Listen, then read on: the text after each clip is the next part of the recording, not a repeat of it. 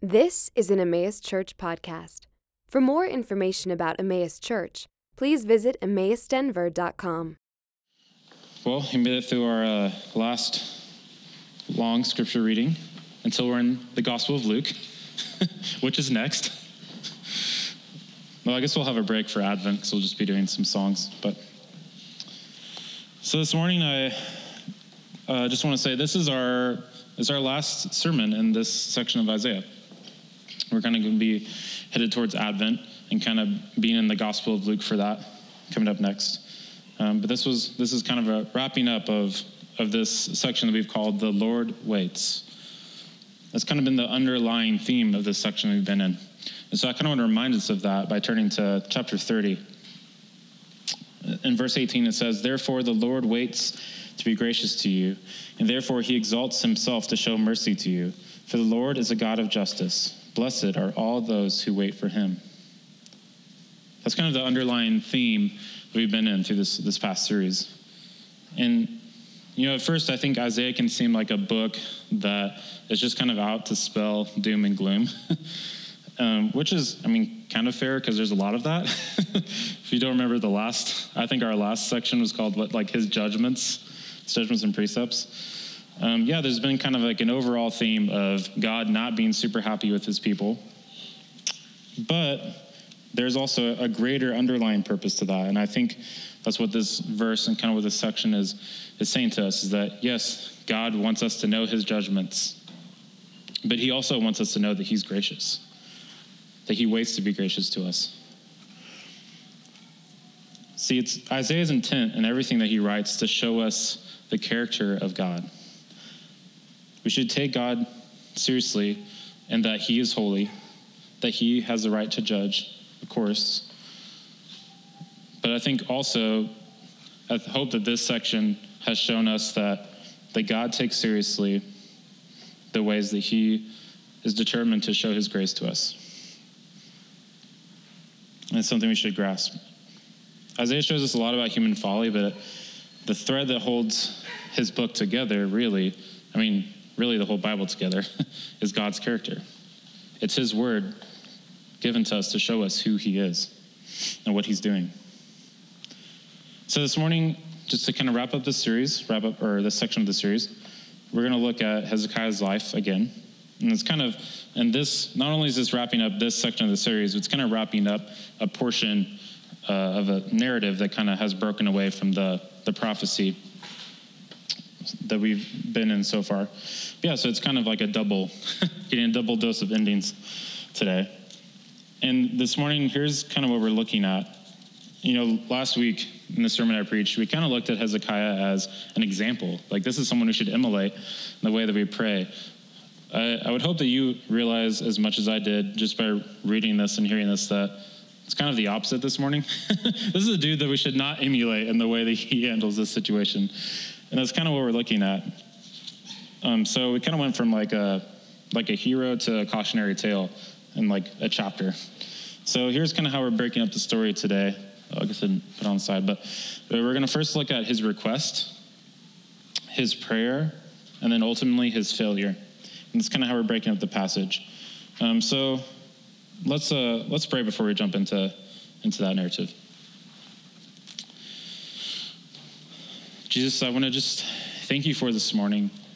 Thank you for the hope of your gospel, that you have given us your word. Jesus, you've given us a way for us to know you, to know what you are like and what you're not like, and that you've given us, stories of your people that show us kind of ourselves in a mirror, God, that we are back and forth, that at times we are faithful, at times we trust you, and then there are times where we don't, and we make a huge mess of things. And that's why we're thankful for you, Jesus, that you are the faithful one. And so I just pray this morning as we look at this story, as we end this section of seeing how gracious you are to us, God, that would leave an impact on our faith this morning. So, God, we trust you with this word in this moment, and so you pray. Amen. So let me just give a brief summary kind of what has led up to this story. So essentially, we look back, Hezekiah has kind of turned away from his father's way. The kings of Judah and Israel, who, split up, even that was a mistake, splitting up into those two nations. They kind of been making a mess of God's law. Hezekiah comes around, and he has a conviction that he wants to reform that. He wants to bring worship in the temple and focus on the law back to his people. And part of that is that he stops kind of catering to the other nations, catering to Egypt and catering to Assyria. And then, Assyria is not super happy with that and decides that they're going to conquer them. And so the Assyrian king sets his sights on Judah and Jerusalem.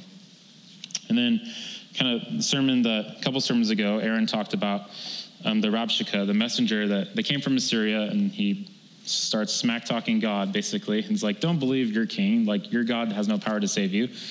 And then last week, what we talked about is God absolutely does have the power to save them because he wipes out their entire army after Hezekiah pleads with God to defend his own name, essentially.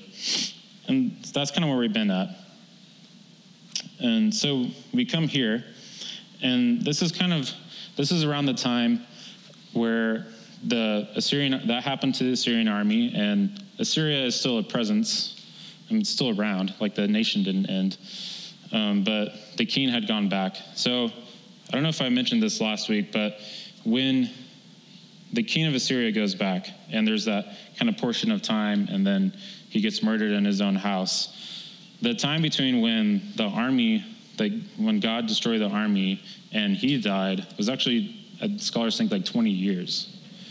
So, as a kind of a side note, it's like interesting that, Hezekiah had to wait 20 years to know if God was going to stay true to his word and end the king. But this is kind of the time period that we're in right now. It's kind of in that chunk of time. So the passage kind of starts off with Hezekiah learning that he's going to die. And that's kind of where we're at. And, I want to point out, I think it's kind of funny that he is so dismayed that he gets this news, not because any of us wouldn't be dismayed if we got news that we were going to die, but it's how many of us get a warning? A warning from God, hey, just giving you a heads up, you're going to die soon, get your house in order. I think if any of us had that, it would be sad, obviously, but hey, thanks for the heads up. But he's like, wait, what? Just give me more time. He's not satisfied with that. I found that was interesting. But, despite that, God goes ahead and he gives him his request. This is what he says. Starting verse 5, he says, "Go and say to Hezekiah," this is what he says to Isaiah, "Thus says the Lord, the God of David your father, I've heard your prayer, I've seen your tears. Behold, I'll add 15 years to your life. I'll deliver you and the city from the hand of the king of Assyria, and will defend his city." So saying, hey, I am making good on my promise. The city is still defended. So this will be a sign to you from the Lord, and that the Lord will do this thing that he has promised. Behold, I will make the shadow cast by the declining sun on the dial of Ahaz turn back 10 steps. So the sun turned back on the dial 10 steps from which it declined. I just want to say, I honestly have no idea what is going on there with the sundial turning back. I don't know if that's kind of a poetic thing, saying he's granting him life because he was different from his father Ahaz, or God literally just turned back the sun.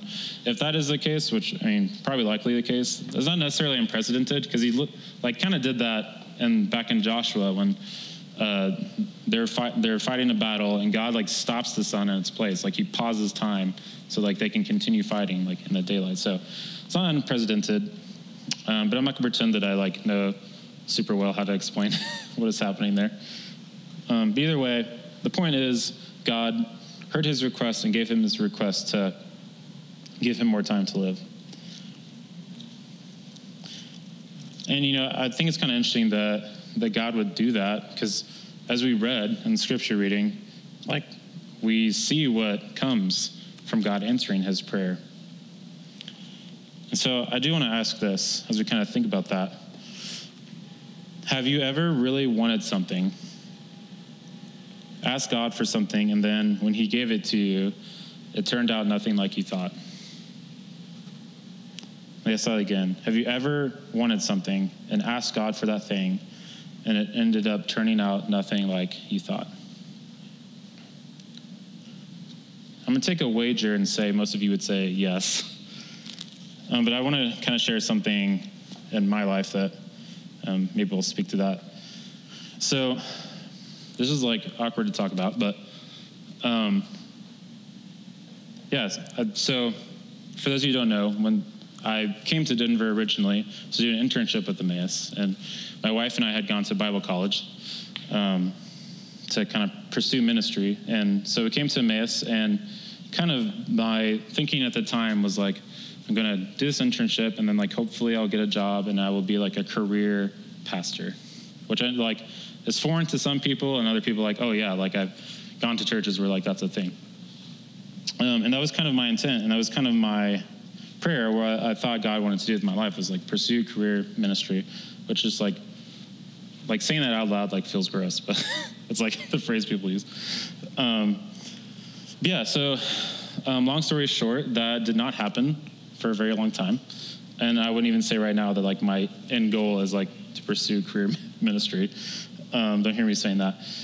But yeah, it was a thing that I prayed for. And like honestly thought, I was like, God, I thought this is what you wanted for me. You know, I'm working in coffee full time now. And just kind of waiting on God to answer a prayer that I had, or the thing that I thought I wanted. And you know, the ironic thing is that, and so if you don't know, which I think most of you do, I do work for the church. I'm full time at the church. But I think most of you also know that the circumstances surrounding that were not super great. And I think it's just, when I think back to that time, and honestly even in the moment, I think I had a lot of pause. I was like, God, this is something that I thought I wanted. I'm actually pretty content with where you have me now. The timing on this like seems strange. Like, why didn't you like answer that before? You know, like when I actually thought I wanted it. And I think the point is that oftentimes we ask God for things that we don't have the wisdom to see where the right answer actually is. That oftentimes we want or think we want things, and God has a different plan. Or when he gives you that thing, it turns out very differently than you thought it would. You know, I think at the time is like, God, like I wanted this, but like not with these circumstances. Like, why? You know, like why now? So I share that story to say this. I think we should take an inventory today. See, when have any of us ever asked for anything outside of the request of asking for more of God? I think when we ask outside of that request, when has it ever turned out how we thought? Or ended up being what we needed? I think what we're learning today from the story, and kind of what I want to keep coming back to this morning, is that if we're going to ask God for anything, whether like the career that you want, or the family that you want, or you know, X, Y, or Z, whatever it is that you're seeking, if we're going to ask God for anything, we should ask for more of him. Amen. Ask for more of him, because God is the wise one. He's the one who knows what we need. He's the one who knows how things are going to turn out. He's the one thing in our life that's actually constant.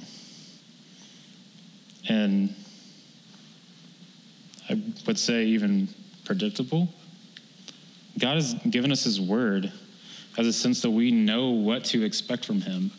I think when God does something that we don't expect is because we don't understand him. Not because God is like juking us. Like he's told us who he is. He's shown us that in his word. We just want him to be something that he's not sometimes in our prayers. When I look back at how much I wanted that vocational ministry and I compare it against who God is and what he said in his word, it's kind of like a facepalm. I'm like a little bit embarrassed that I wanted something other than him so badly. Yeah. That's kind of what Isaiah's request is revealing. Is revealing his true heart. And so does his prayer that comes up next. And so let's look at that. He says all these things about, essentially, I'm not going to go into all of it, but he's basically like lamenting and saying like how much it sucks that he's going to die and like how unfair it is. He spends a lot of verses essentially saying that. But a little bit to his credit, in verse 11, he says, I said I shall not see the Lord in the land of the living. I shall look on man no more among the inhabitants of the world. He's kind of saying, like a little bit of a redeemable thing is, he's like, I will miss fellowship that I have with the Lord and with my fellow man on this side of life. Which, kind of ironically, compared to the rest of his prayer, kind of proves the point that we should actually be more concerned with requesting more of God. He's kind of double-minded, and, he's like lamenting dying, but then he's saying like, what I enjoy about life is God's presence. It's like, doesn't dying, if you believe in God, like give you more of his presence? It's just kind of like an interesting, ironic thing. But he's kind of, proving the point that like that is what we should be concerned about, because even if he's saying it and like not saying it, that is what he's concerned about.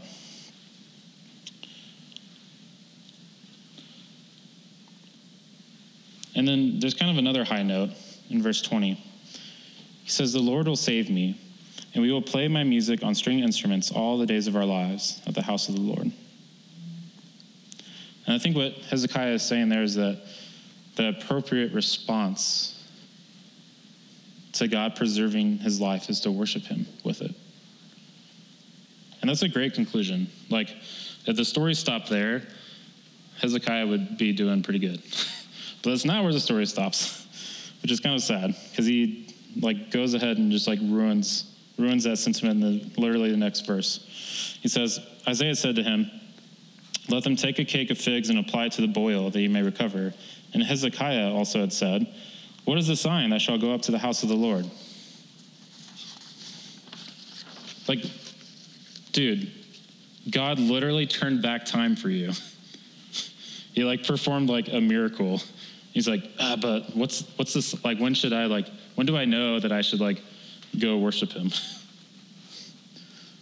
He even gives Isaiah a physical ailment to help relieve his suffering, to give him comfort. And he's like, okay, but where's my guarantee again that I'm going to live 15 years? And I think that it's revealing of his heart. It's a revealing of where his actual heart is in that prayer.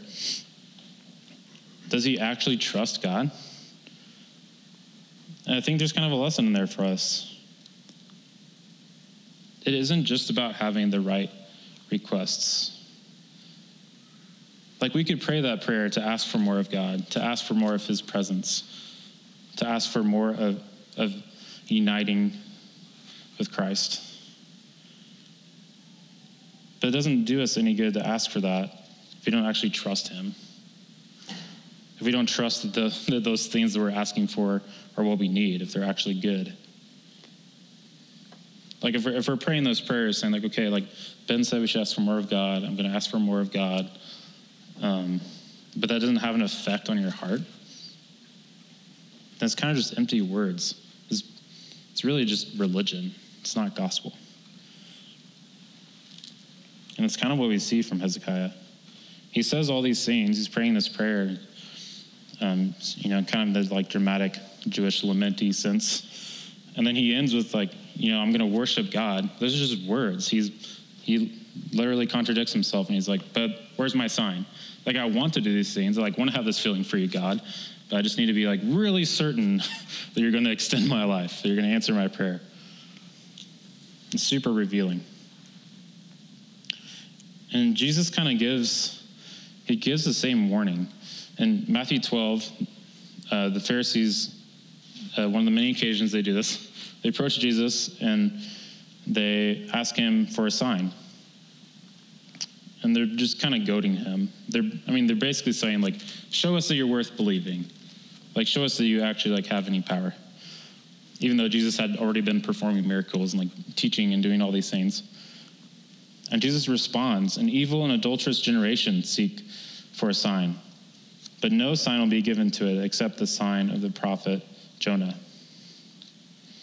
And Jesus kind of goes on to say, Jonah was sent to Nineveh, who had no exposure to God's people at all before then, and they all respond immediately by like giving their lives to God, like confessing him as Lord. And then he also says, he says that, and then he says, I will do more than Jonah. Like, I will save more. I'm more capable of saving like people further from me than even Jonah. Like, God's going to use me for something greater. And he kind of also alludes to Solomon. He says, like, Solomon was wise. You guys really look up to him for what he did. And he's so like, I'm greater than he. He's like, I'm wisdom incarnate. Yeah, you asked me for a sign. It's like, the sign is me. I've been doing all these things. I've been showing you how the kingdom is breaking in, what God wants for his kingdom. I've been performing miracles to show you that I am the Son of God, and yet you ask for a sign. You want more. He's like, I'm it. And that's kind of what Hezekiah's posture is. Like, God, like, defies the laws of physics that he wrote to show Hezekiah that he's, like, on his side, that he's with him. And he's like, but where's the sign?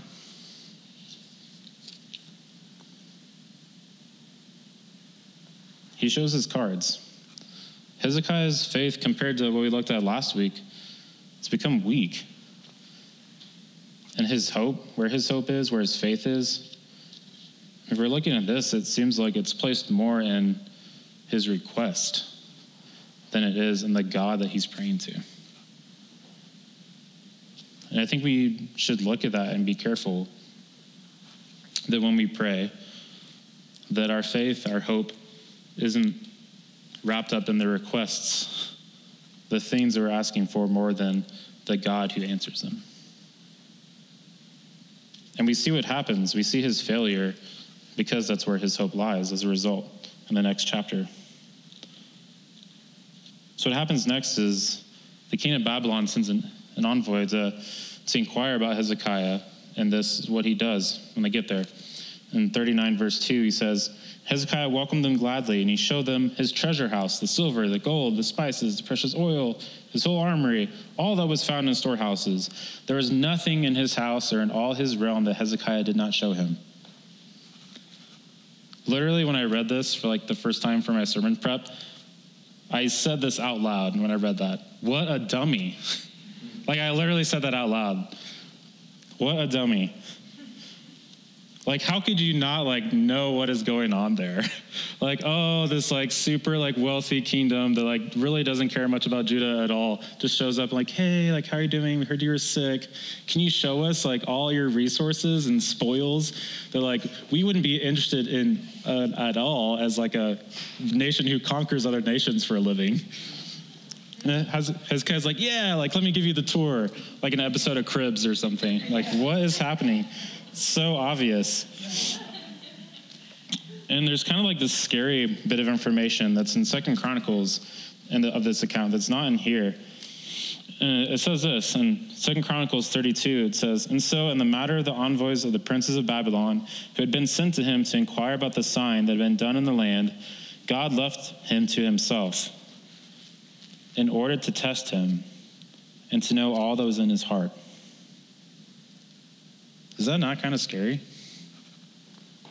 God left him to himself to test what was in his heart.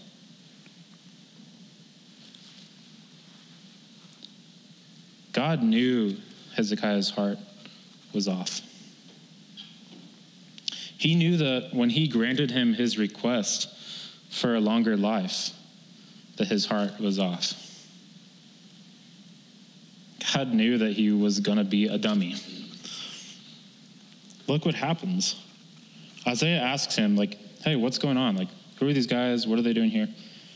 And Hezekiah, kind of with a puffed up chest, super proud of himself, which is ironic, He's like, yeah, I show them everything. Like, they're from Babylon. Like, I show them all my baller stuff. So then Isaiah said to Hezekiah, in verse 5, he says, hear the word of the Lord of hosts. Behold, the days are coming when all that is in your house and that which your fathers have stored up to this day shall be carried to Babylon. Nothing shall be left, says the Lord, and some of your own sons who will come from you, whom you will father, shall be taken away, and they shall be eunuchs in the palace of the king of Babylon. It's a total disaster. Where was Hezekiah, the Hezekiah that had like a shred of humility to see through the Babylonians' scheme? I think the answer is that his judgment was obviously clouded. His judgment was clouded with pride. You guys remember the movie The Dark Knight? Batman. It's like the last good superhero movie. That's maybe a little dramatic. Phase 4, Marvel Phase 4 has been a bit of a dud. I mean, we can all agree with that. But there's this scene where Harvey Dent, who like ends up becoming Two-Face, they're at this gala and he's talking to Bruce Banner. And they're talking about Batman. And he says, you either die a hero or you live long enough to see yourself become the villain. Which is obviously foreshadowing because like Harvey Dent was supposed to die and he like gets saved and he becomes a villain.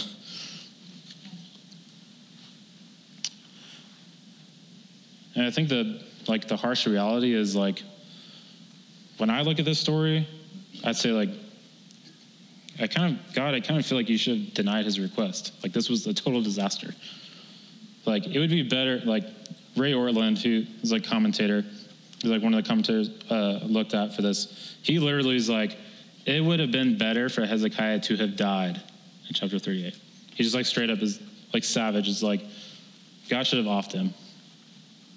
Like that, like with our like finite wisdom, that's what we say. But there's a pastor that he quoted named W.S.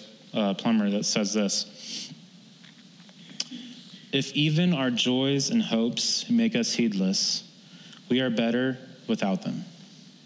If we have so conceived of the gospel as to judge that its fullness and promises render watchfulness unnecessary, we quite mistake its true nature. Let me read that. If we have conceived of the gospel as to judge that its fullness and promises render watchfulness unnecessary, we quite mistake its true nature. If we are going to ask for anything, we should ask for more of God. Amen. If we fool ourselves into believing that a measure of faith in one moment guarantees that in the next, then we are being foolish. We're not being watchful. You can ask Aaron. His favorite book is Keeping the Heart. And there's a reason for that. It's because when we don't keep our hearts, when we aren't constantly reminding ourselves, as Tim was talking about this morning, that we need to reflect and consider where our hearts are actually at moment to moment, then our stories are going to look like this story. We have a measure in faith in one moment, and then we use the favor of God. We use God's blessing meant for good as means to be foolish. I think Hezekiah's heart in this was kind of like, oh, God extended my life. Like, I'm invincible. Like, God has favor. Like, I can do what I want. Like, I can show Babylon, like, all the stuff I have because, like, God's on my side. And there's nothing they can do about it. God hadn't said anything about Babylon. He said, I will defend you from Assyria. Like, I've given you that promise. That wasn't licensed to be a fool with other nations, but that's what Hezekiah used it for. And the story, this is just straight up sad. The story ends with Hezekiah responding to his people's captivity, his own family, like future generations. He's like, oh, well, this is good news because it's not going to happen to me. Like, how audacious to say that? It's like, yeah, it's cringeworthy. 2 chapters ago, he was begging God to defend his own name. And now he's concerned with his comfort. And I think we need to be watchful because we aren't any different.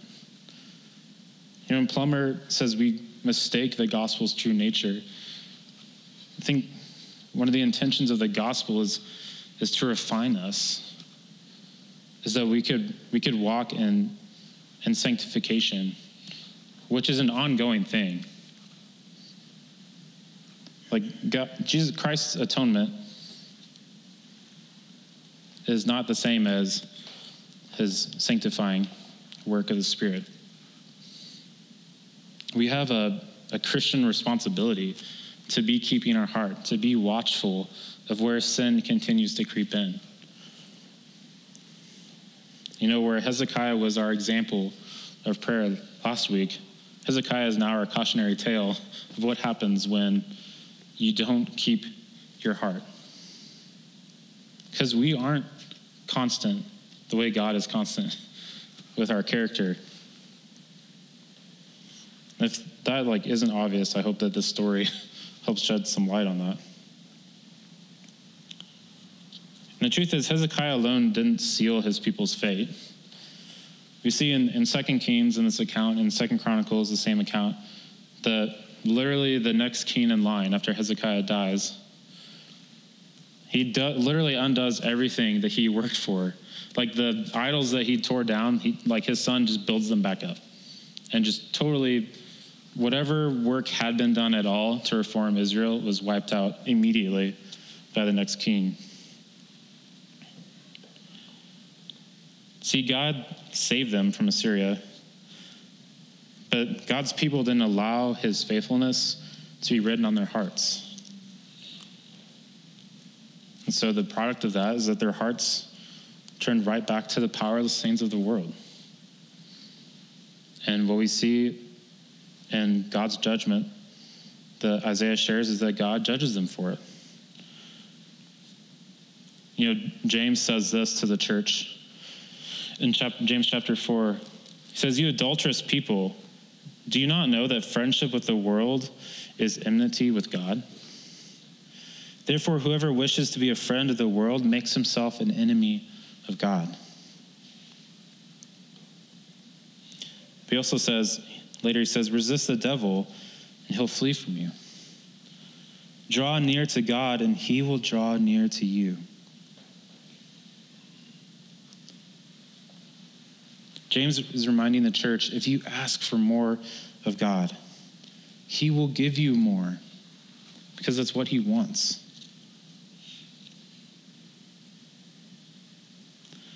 If you're wondering where all the good news is in all this, because this is kind of a daunting topic, I think it's this, that the Lord is still waiting to be gracious to us. It didn't end in Isaiah's time.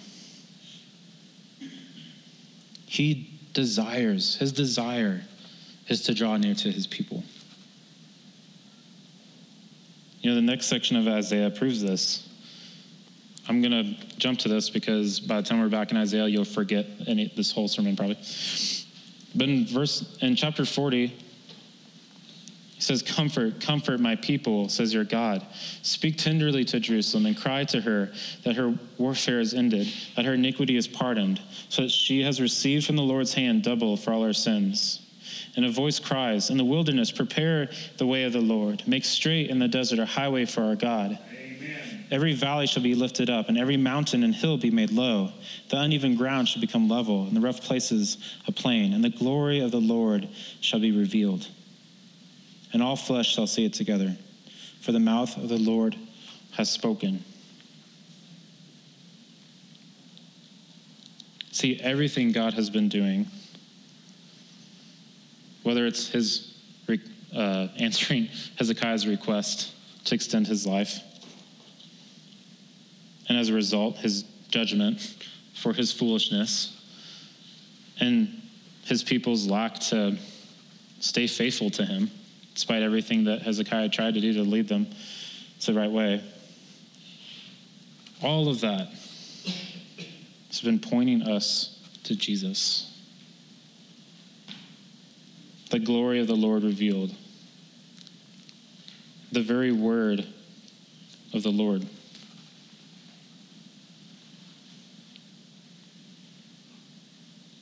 And this is what Isaiah is showing us, that even when God's people screw up again and again, he's patiently waiting for his glory to be revealed in his perfect Son, Jesus.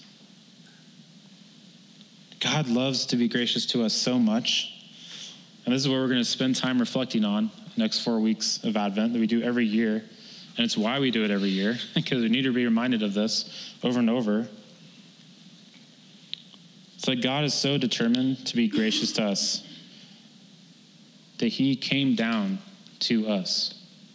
His very word of grace and truth wrapped up in flesh and blood.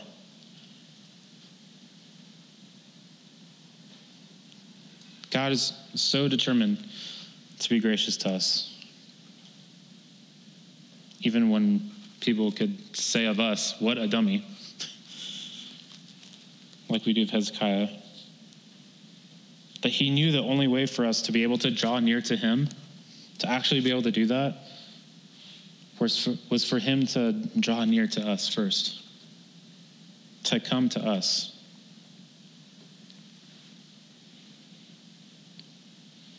Not because we first loved him, but he first loved us. If we should ask God for anything, we should ask for more of him, for more of Jesus, to see more clearly how to walk in the way of his Son, whose faith never faltered, even as he faced his death. God told Jesus he was going to die. Jesus knew that a long time before Hezekiah knew that he was going to die. And yet he faced it. It was his joy to face death. Jesus asked for the cup to be passed, but then ultimately he said, your will be done. Jesus is our perfect example of how we can resist the temptation of this world, how we can be watchful of our hearts, how we ought to draw near to the living God.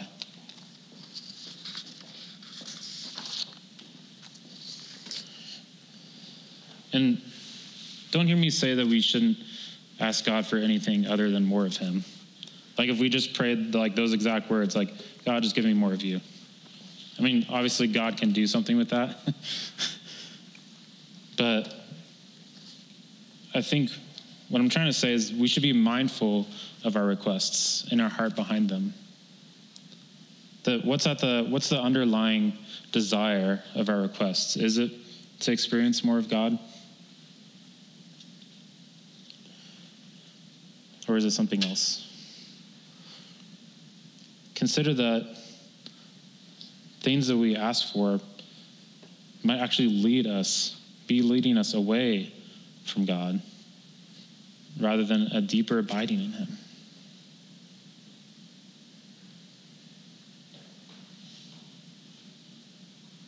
So let me challenge us with this. Maybe journal your prayers this week.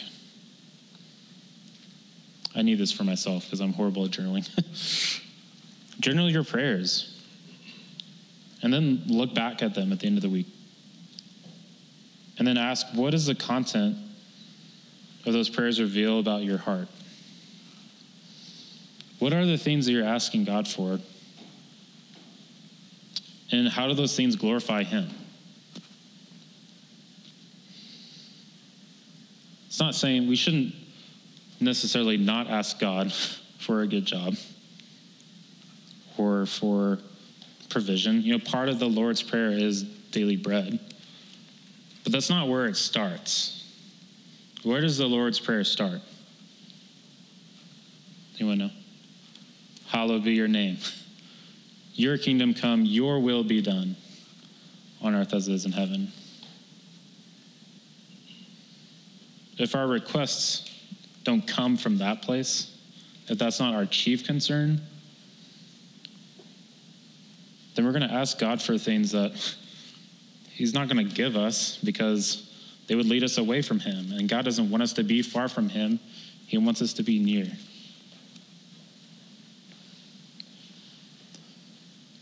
Truth is that God doesn't always answer our requests the way we want. That's obvious. But he always gives us the answer we need. If it's not going to draw you closer to him, he's not going to give it to you. Or he's going to give it to you so you screw it up and it makes you draw closer to him. Like, that's what he wants. If giving me vocational ministry meant that I all of a sudden realized how incapable I am of it, of doing it, then I'm going to be on my knees in front of him a lot more, asking for his help than if I wasn't. He doesn't always answer requests the way we want, but he always gives us the answer we need. The kind of uncomfortable, amazing truth about the story is that, as I said, God knew the answer to Hezekiah's request would lead to the exile of his people and the destruction of Jerusalem. But it's out of those ashes that people like Daniel, the prophet, rose up. And Meshach, Abednego, is that Sarah's right? People like the remnant, like we talked about last week, people that in the face of death would choose God, would choose his law. And set an example again for his people. Out of that answer to Hezekiah's prayer, and even in destruction of Jerusalem, came their return back to Judah. That's where we get the books of Ezra and Nehemiah from. People who helped rebuild Jerusalem and the temple, but also love of God's word and the people. And then, like we said, of course, ultimately paved the way for a better king than Hezekiah, a more capable king than Jesus. So if you're going to ask for anything, ask for more of him, for his presence, for his character, for your character to be more like his. You might be surprised what God does.